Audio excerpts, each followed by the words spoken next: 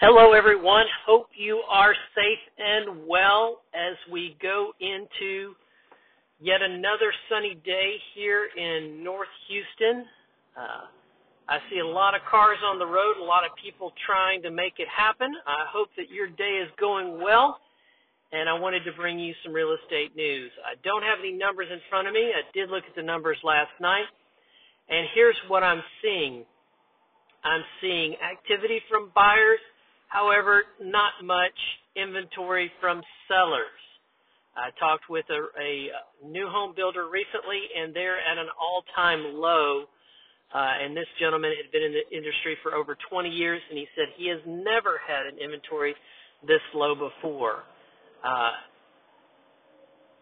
So if indeed it is time for you to buy a house, you're going to have to be patient. There's not much out there to look at. That doesn't mean don't look. That just means be patient and don't jump at the first thing. Get what you want at the price you think is fair.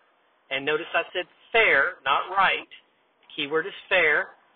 And then negotiate from there. But don't not look. If it's time, it's time. The home will present itself, kind of like Harry Potter and the wand chooses the wizard.